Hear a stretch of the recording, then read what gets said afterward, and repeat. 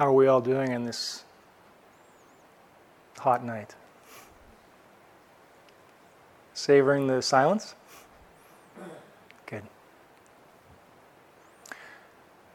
So this evening I want to continue the journey that we've been on in working through these qualities, these 5 inner strengths, powers that can support awakening. So we were left last time after touching in with faith and effort, mindfulness. We were left with concentration, which is very much a theme that we're all working with on the retreat, the sense of being settled. And there were 2 flavors of concentration. One is the concentration that is sometimes likened to a candle that is burning very brightly in a room without any wind at all. It's very bright and it's fragile. So if a wind blows, then it can be shaken easily or even go out. And I spoke of the boat, the analogy of our path being the practice of moving from the shore where we experience suffering and unnecessary suffering in relation to our experience, and then moving to the other shore, which is not another moment, but rather a different relationship to the moment where we're not clinging, pushing, pulling in relation to experience. And so we can swim across the body of water with our mindfulness. But if we build a boat, and that takes time, by calming and steadying our hearts and minds on an object, it takes proper conditions, then perhaps we can go across a little more smoothly, and perhaps we can bear some more waves, some more unpredictable weather conditions. Of course, that's a metaphor for our minds and hearts. So we've been in the process of moving back and forth. So there's this samadhi, and then when that gets combined with the next of the factors, which I'll touch on more deeply in a moment, wisdom, then the boat moves. So samadhi has this quality of, it can be fragile, it can be this quality of coming back and building like a vessel that we then move into a more open field of experience, like we're doing with breath awareness with. So it can be one-pointed, but it can also be, and this is what we can experience when we open the practice, it can be just have the quality of stability. So it actually has the function to stabilize our minds and hearts in a sustained way. So there are types of samadhi or concentration that are open as well. And when we open the field, you may start to touch these, so that we're not necessarily coming back in an exclusive way to the breath, which could be a more that process that entails, but breathing with, and still the quality of attention grows in a way that's steady. So there's a samadhi, a concentration that is more open, and stability is its nature. There's another feature of concentration, or samadhi in this sense, of matured concentration, and in a way, right concentration, because as we explored, you can be focused in ways that are not oriented towards awakening, right? So we can have our boat and cruise around and come back to the same shore and have a nice pleasure trip and come back and be the same person we were. We're not oriented towards actually moving in a different direction, other than what we know. We escape from habit patterns, but we don't really necessarily see into them and through them and into freedom.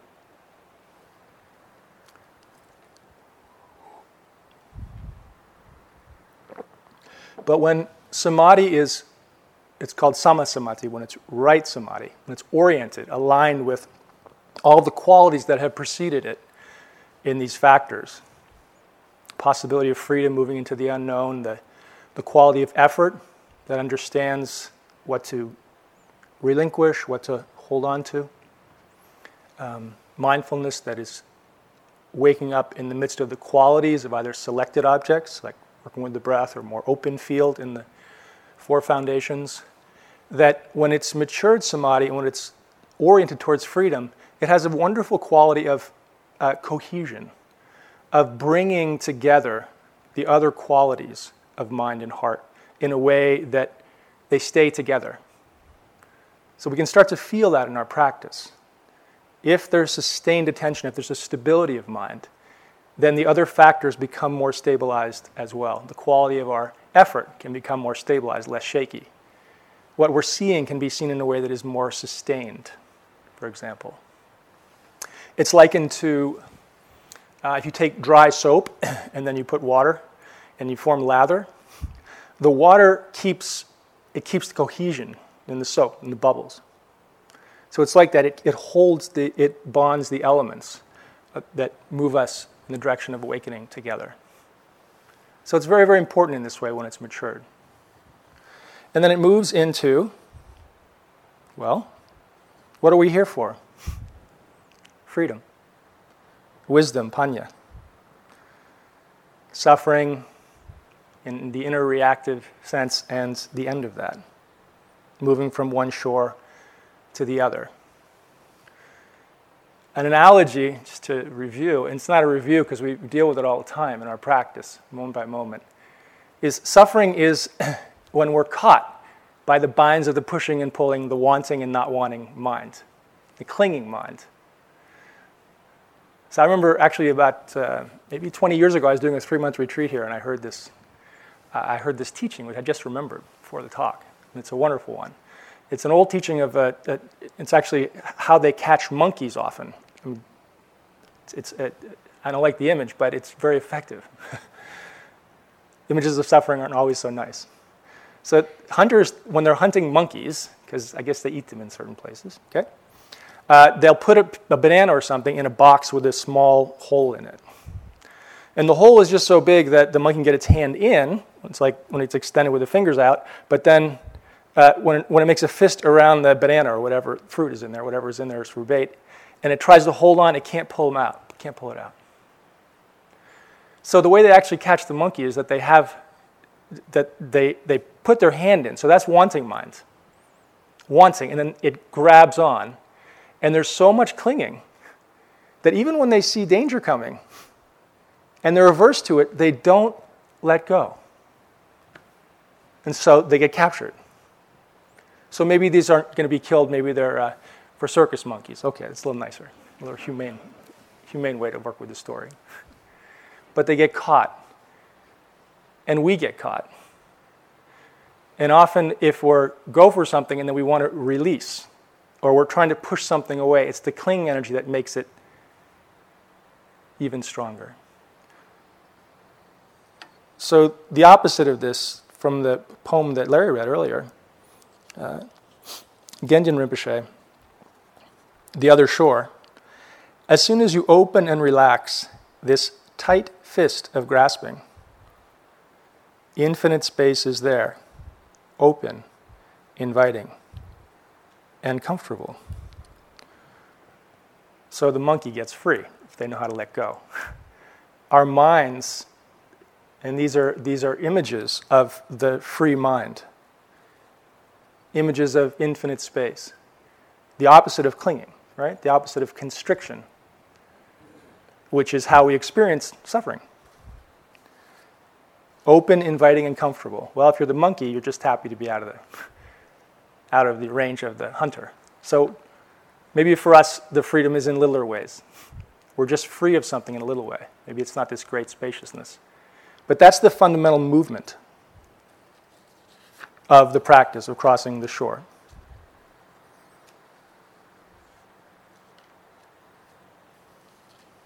And letting go is the mechanism. As I mentioned before, Ajahn Chah, the great Thai master, said if you let go a little, you get a little peace. If you let go a lot, you get a lot of peace. And if you let go fully, you get full peace. So how do we let go? Wisdom arises from vipassana, which is what we practice in the second phase of our practice here with using breath as an anchor, opening it up to investigate. And the most simple way, most clear way, just to be with life exactly as it is. Very simple.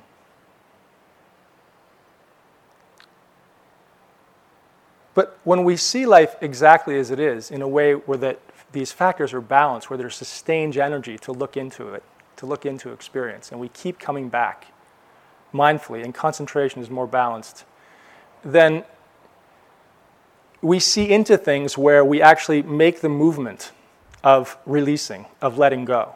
It happens because the conditions are there. And there's different ways. There are different ways that we can move in. There are what are called characteristics of experience.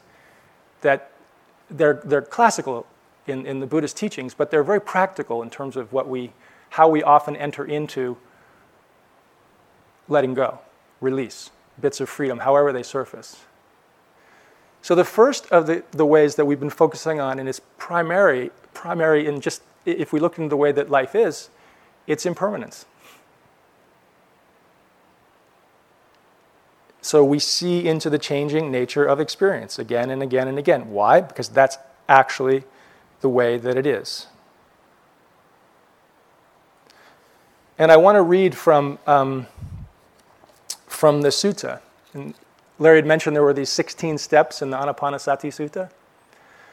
And then he did the condensed method, which is just working with the breath and then opening it to all the fields of possible experience in the immediacy of our senses, inner and outer. So body, feeling tone, mind stuff, emotions, etc., and change. And so the fourth of what he called the tetrads is very simple, and it focuses in a very clear and exquisite way on the process of impermanence and how it actually moves into letting go. And it's a moment-by-moment experience.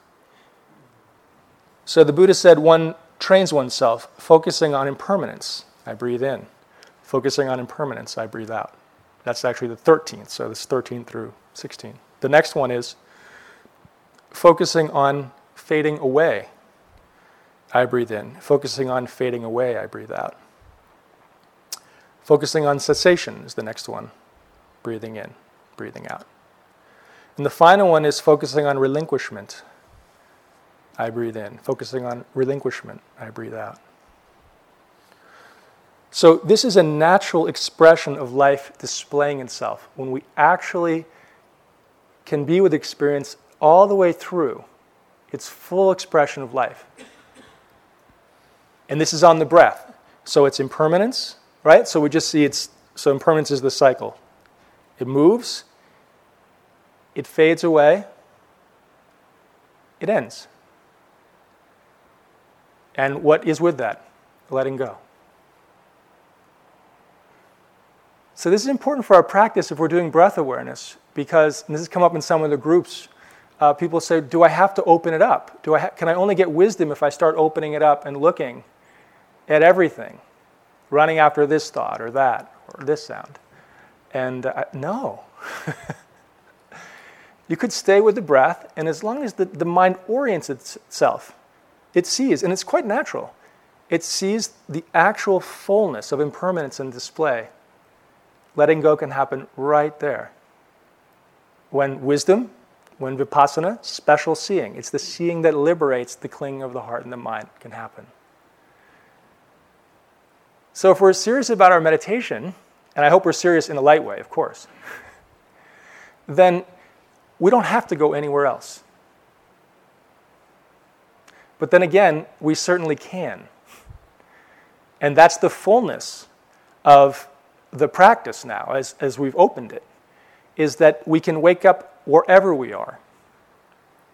And the stability, the continuity of attention that comes, the stability of mind, of awareness, this sense of companionship that we often touch and can retouch, this kind of inner befriending that we can get from the breath when we gently and steadily come back, the breath in the body again and again, that quality can mature, can be a good friend, can be a heartfelt companion.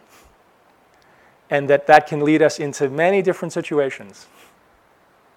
And we have the stability of that accompanying companionship that helps us get through a lot that we couldn't otherwise. So when we open it up, we can experience impermanence anywhere, in any sense door, in the mind and the heart as well. So I remember one retreat I did here quite a while ago, and often it comes when we loosen our grip. It's actually an attitudinal piece too. We try hard, and then we're just in a balanced state. And we may even forget about the practice. And then the factors are there, and then we just see in a way. So I just remember sitting out, I was walking today, I remembered I was sitting out on this stone, out on the stones a long time ago. And I just sitting there, just not focusing particularly hard, and I heard a car go by. Just very mundane, we hear them all the time, right? And my mind just tuned into this quality. It wasn't trying, it just did. It just stayed with the sound. And it was intimate with it all the way through to the end. And then there was just a depth of silence and opening that was quite beautiful and unexpected. And so if we reflect on our own experience, this can happen for us in little ways or big ways. Impermanence, the flow of experience. Naturalness. Expressing itself, being known. And when we relinquish our grasping, not looking for what's next, sometimes we taste bits of freedom. So that's one door, and it's the core way in that we're working with. So sometimes the road with impermanence is a lot more rocky.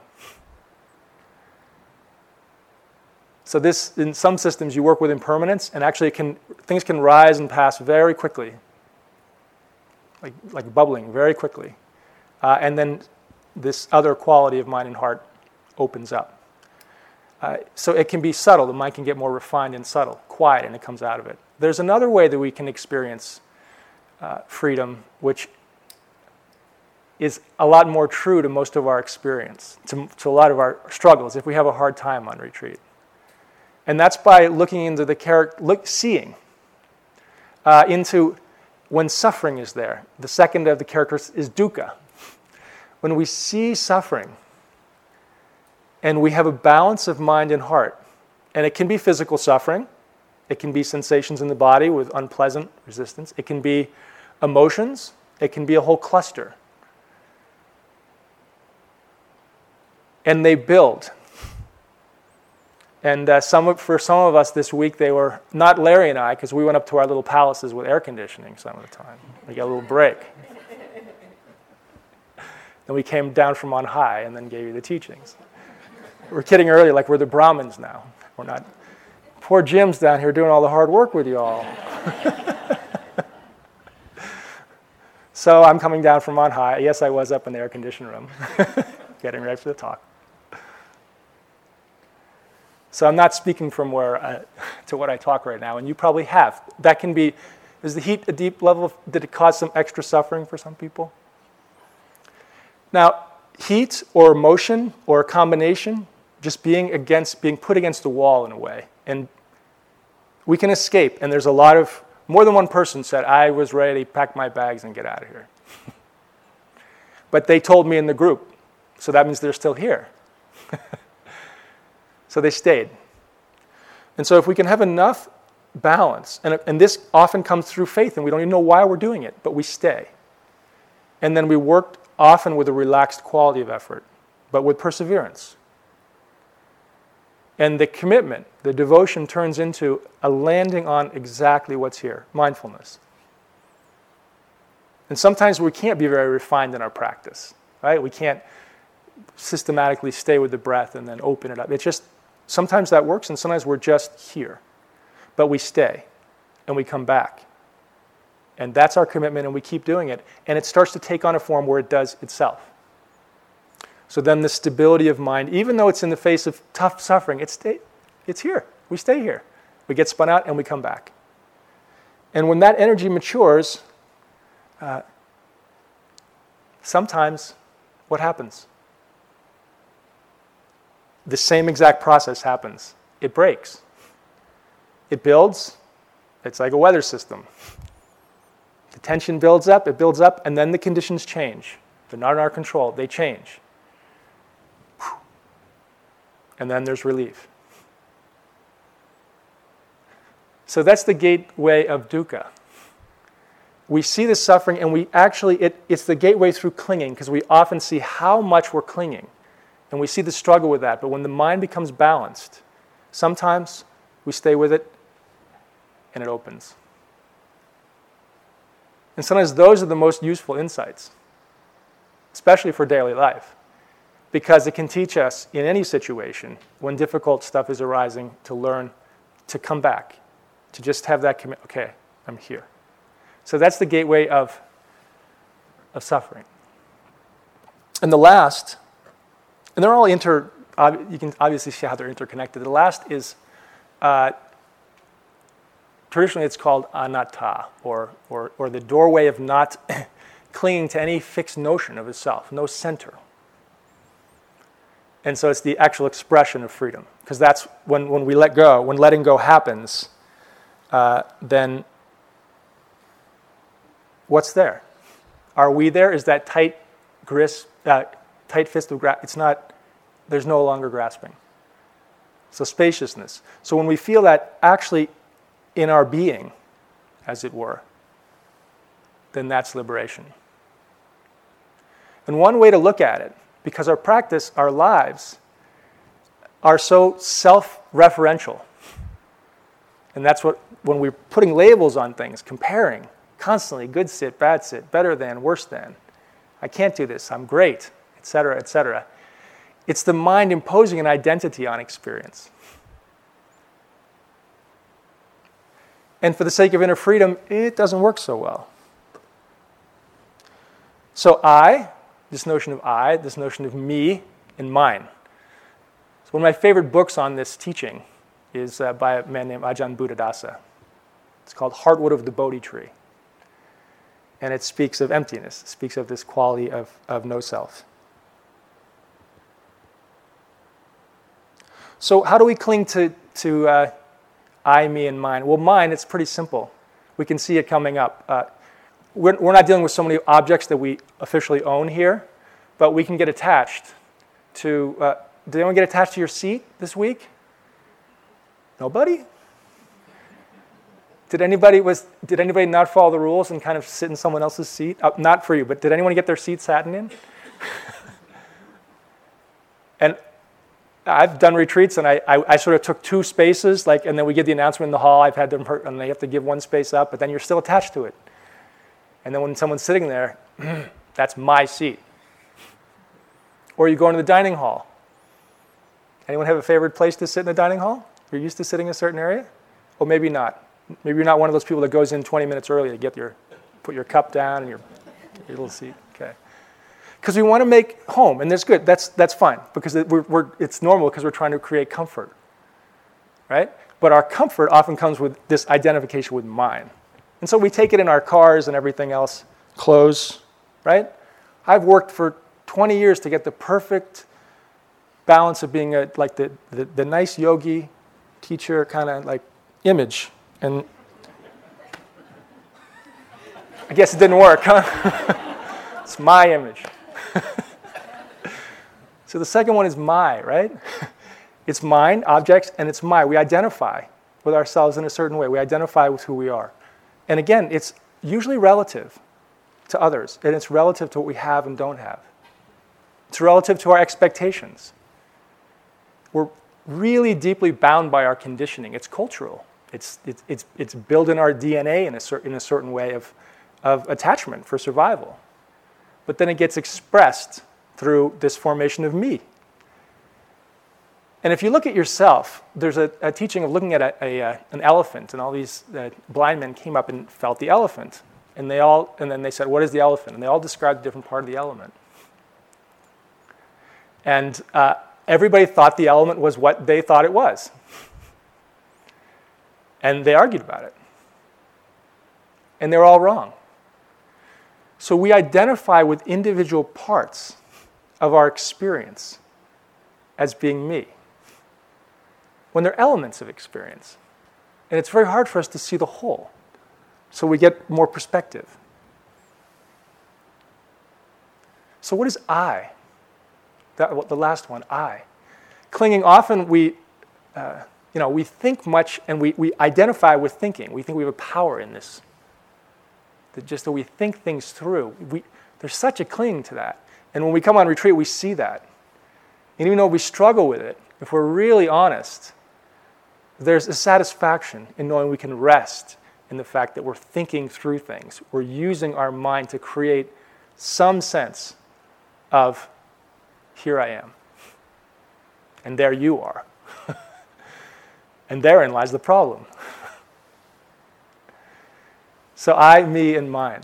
And we can even have I as consciousness. We can say I am, we can get attached to certain states, certain states of consciousness. And that's a problem with experience, any experience in meditation. Because if it's more subtle, if it seems more enduring, then often we hold on to it. But none of these things, because they show their impermanence, they're not enduring, they're not us. So when we actually experience fully, through the senses in a moment, a unity of concentration and wisdom in relation to anything, then the sense, if we're really oriented, the sense of separation, the sense of I, me, or my, it dissolves. And there's, at least for a moment, there's a kind of radical, there's intimacy with experience. So we can't locate ourselves anywhere, something that's fixed. So the Bahya Sutta, I gave talks on this before here, quintessential teaching. The Buddha gives a teaching to someone who doesn't have long to live, and he knows it. He's sensitive to that fact, and he really has a lot of natural energy for practice. And he says, the Buddha, give me a teaching. And the Buddha says, okay, I'll give you a pith teaching. He says, in the scene, there will be only the scene. So this is very applicable when we open it up. Now we're accompanying this with the breath in terms of the practice of anapanasati. But the essence is the clear connection with experience, raw and naked. In the scene, there's only the seen. In the heard, only the heard. In the cognized, only the cognized. So here we're not even focusing on impermanence in any particular way. It's just full care and attention. When there's only the seeing, hearing, cognizing, then there is no you there. So there's no sense of identification in the object. There's no my or other.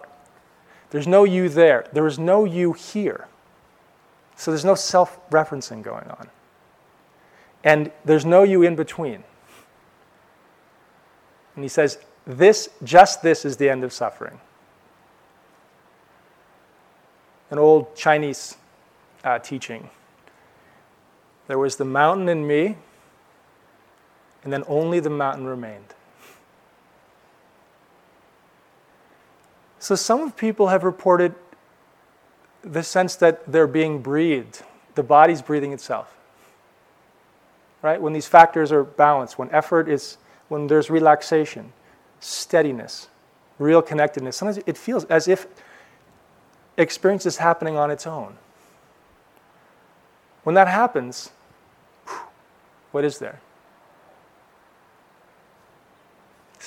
Is there anyone home? Or is there just a moment when it's like we get out of the way? I often think of practice, at least in my own experiences, I really can't do it, but somehow practice still unfolds despite me. So we succeed in terms of actually having moments of real opening and release despite ourselves. And yet we have to try. So there are also beautiful ways to describe emptiness. So one way is this is through form, right? We're going through the objects of experience to move beyond them. And that's why this practice is, in a way, it's very kind of relentless, but it's also extremely honest and simple, because it's asking us to be with our experience as it is. It's not asking us to fabricate, right? To say we're free, to imagine a state of freedom. It's saying, okay, so that's what the Buddha was saying. Be with the scene, just the scene, just exactly what life is. And that if you do that in a way that's balanced and sustained with interest, clarity, something can really open up. And the other side, the expressions of freedom, and the historical Buddha was very careful about the language. He didn't describe it much, because it's very easy to get caught in descriptions. And then when we read Dharma books, we often do. And I love the descriptions of the cognizing power of emptiness. Oh, even you're empty, space. And they're beautiful analogies. They can give us hints at the possibility. It's like the space. The heart and the mind have this potential for space that is unbound. Even hearing them can incline us towards that possibility. And it can move us towards energy. So it can be skillful. But if we describe it, it's not the thing. And so when we touch these states, it's a sense of letting go, of freedom. And there can be incredible qualities that come out of this naturally, the clear seeing. When shamatha vipassana, or concentration and wisdom, so samadhi panya, when they work together, it's a unified practice. So that's actually the practice of anapanasati as we're doing it. Then it's, I don't know how many times we actually get it, but it's the quality when these qualities are unified. They're together.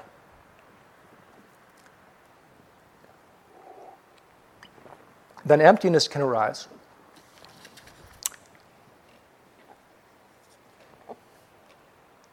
And then we have a special experience. And so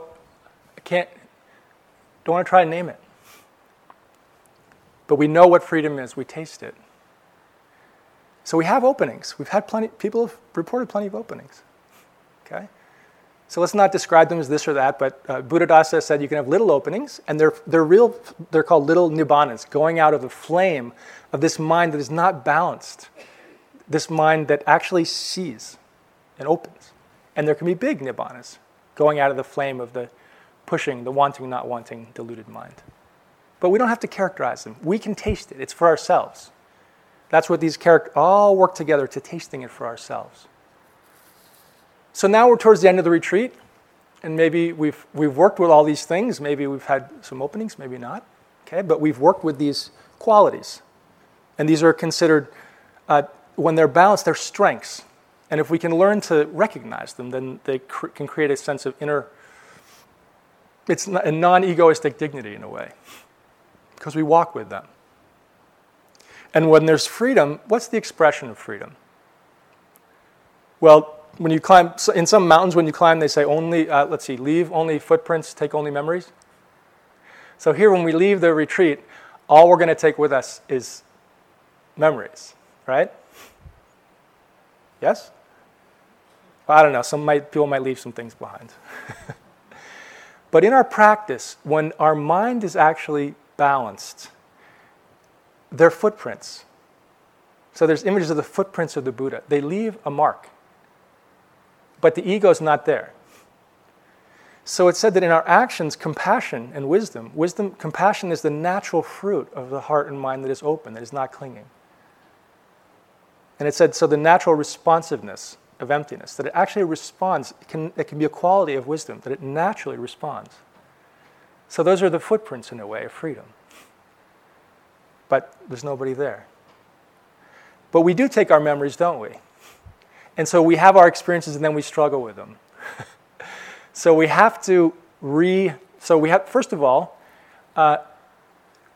in terms of the path of these practices, when we taste freedom, what does that do? Well, in a way it's linear. There's been a linear way where we've worked through the qualities of faith, of effort, of mindfulness, concentration, and wisdom.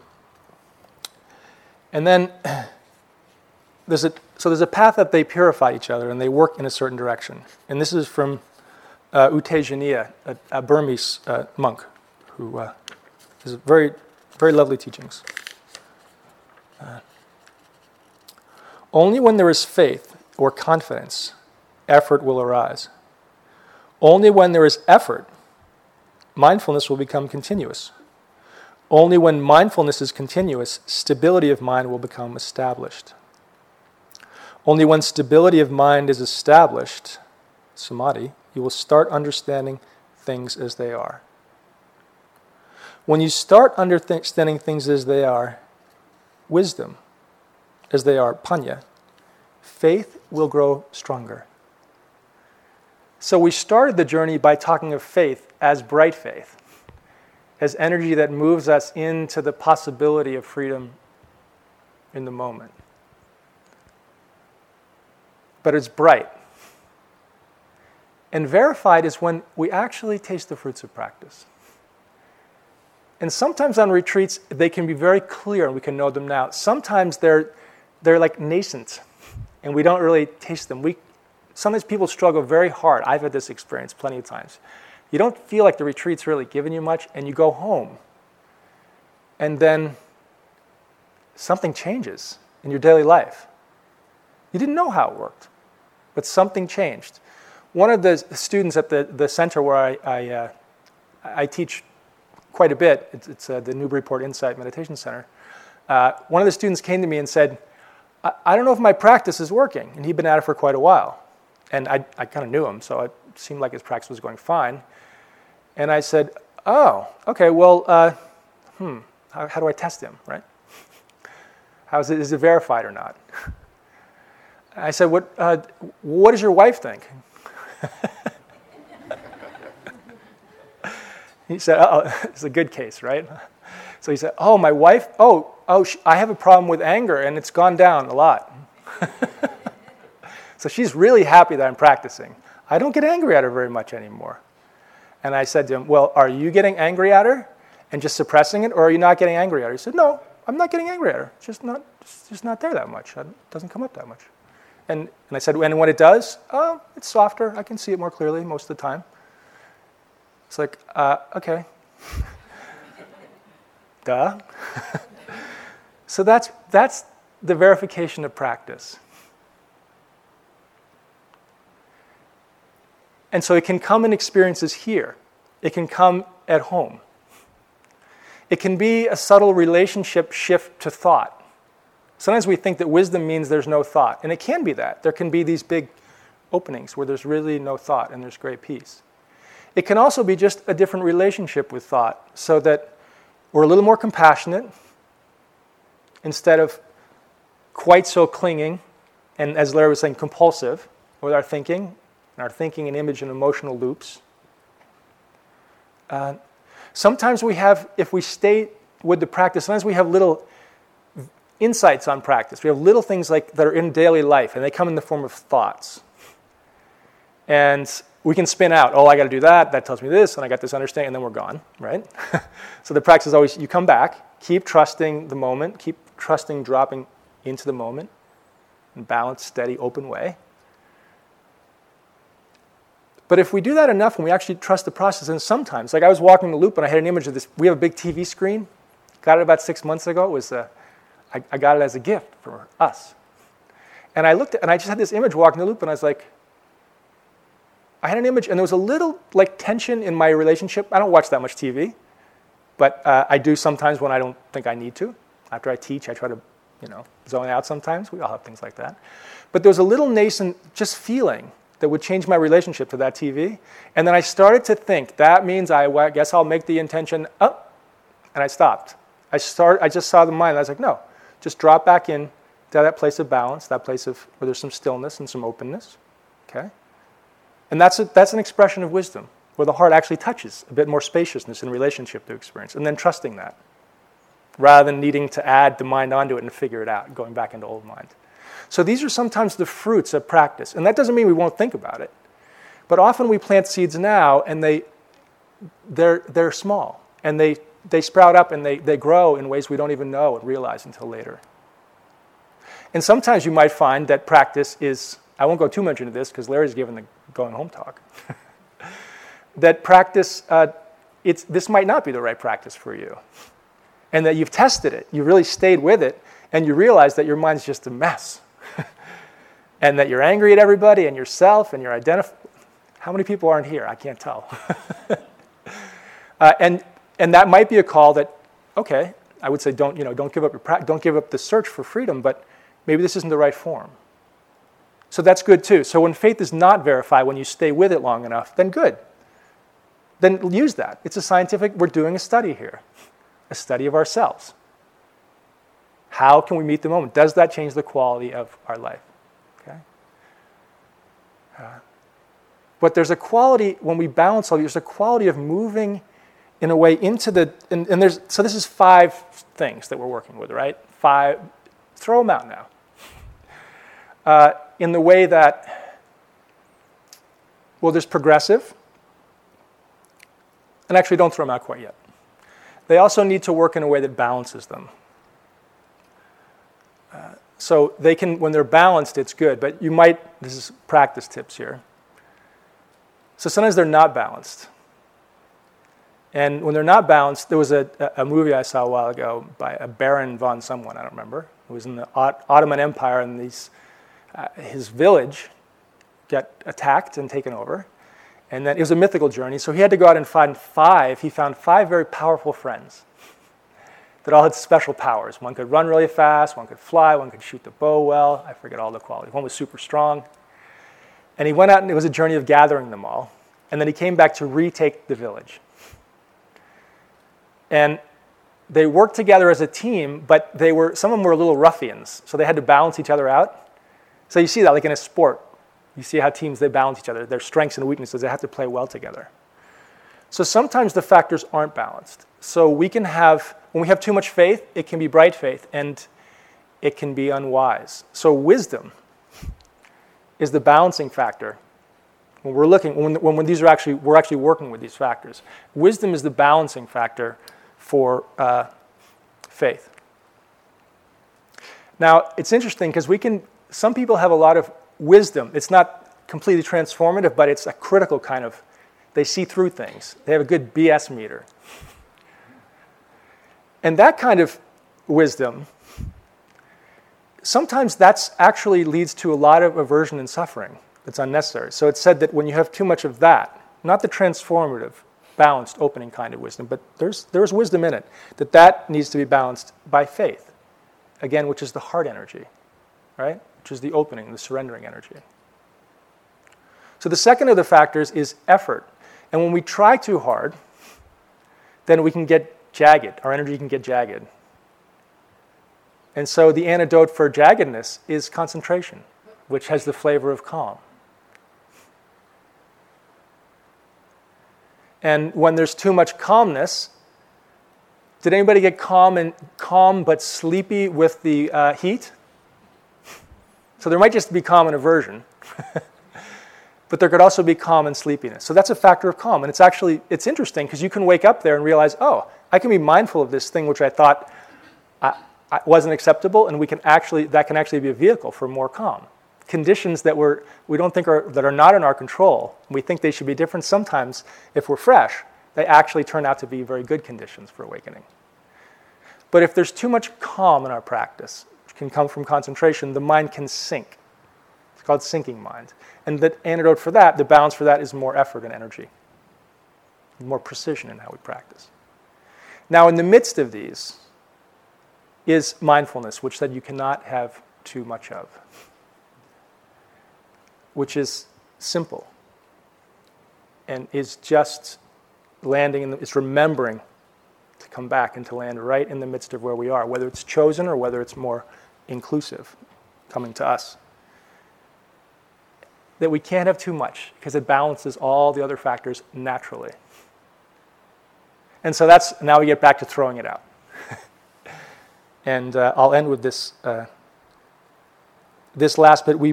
It's a movement towards wholeness, towards simplicity. That's the movement of the practice. We have to work in a way where we're intelligent. It is a skill set. It's learning a new art. It's an attentional art. How can the mind learn to land and sustain itself in the midst of experience without buying in to the energies of wanting, not wanting, and being clouded? How can it do that? It's a journey.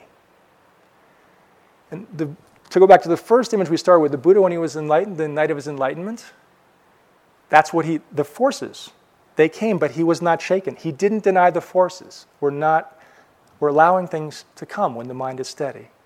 And his witness was the earth. Just like the witness to our practice is our daily life. It's the daily life on the retreat. It's the daily life in sitting, which is also daily life. And it's our daily life when we leave here. But it's the utter simplicity of touching the moment fully. So I think I'll end with that. I said that last talk, and then I went on, and on, and on. So I'll only go on a little. Because I'm a trickster. Okay.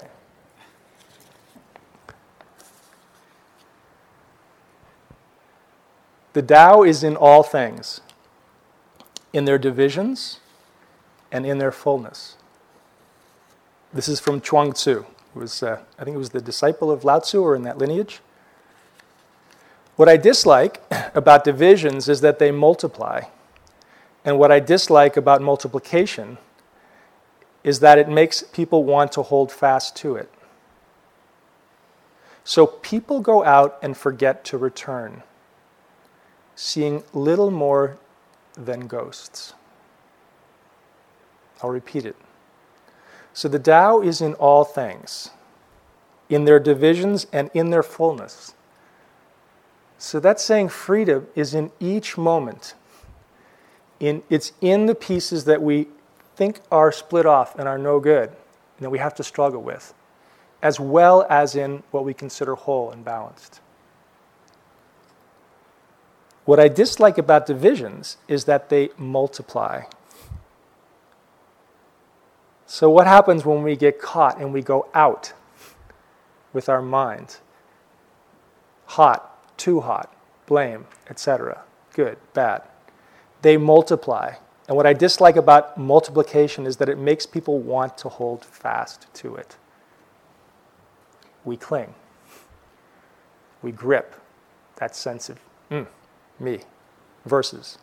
So people go out and forget to return. And the cost is seeing little more than ghosts. So we're seeing life through veils. We're seeing life through yesterday's eyes, through tomorrow's projections. And we pay a price. We forget to return. So these qualities are inviting us, like these qualities in the story of all these factors, these qualities of mind and heart. They come back, and then we reclaim the village of our own heart, our own mind, which fundamentally is an open space. It's empty. It's full of life. It's right in here. It's this moment of freedom. So we can touch this by returning to the utter simplicity of now. So Basho.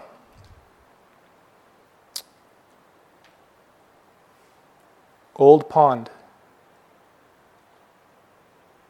Frog jumps in. Splash.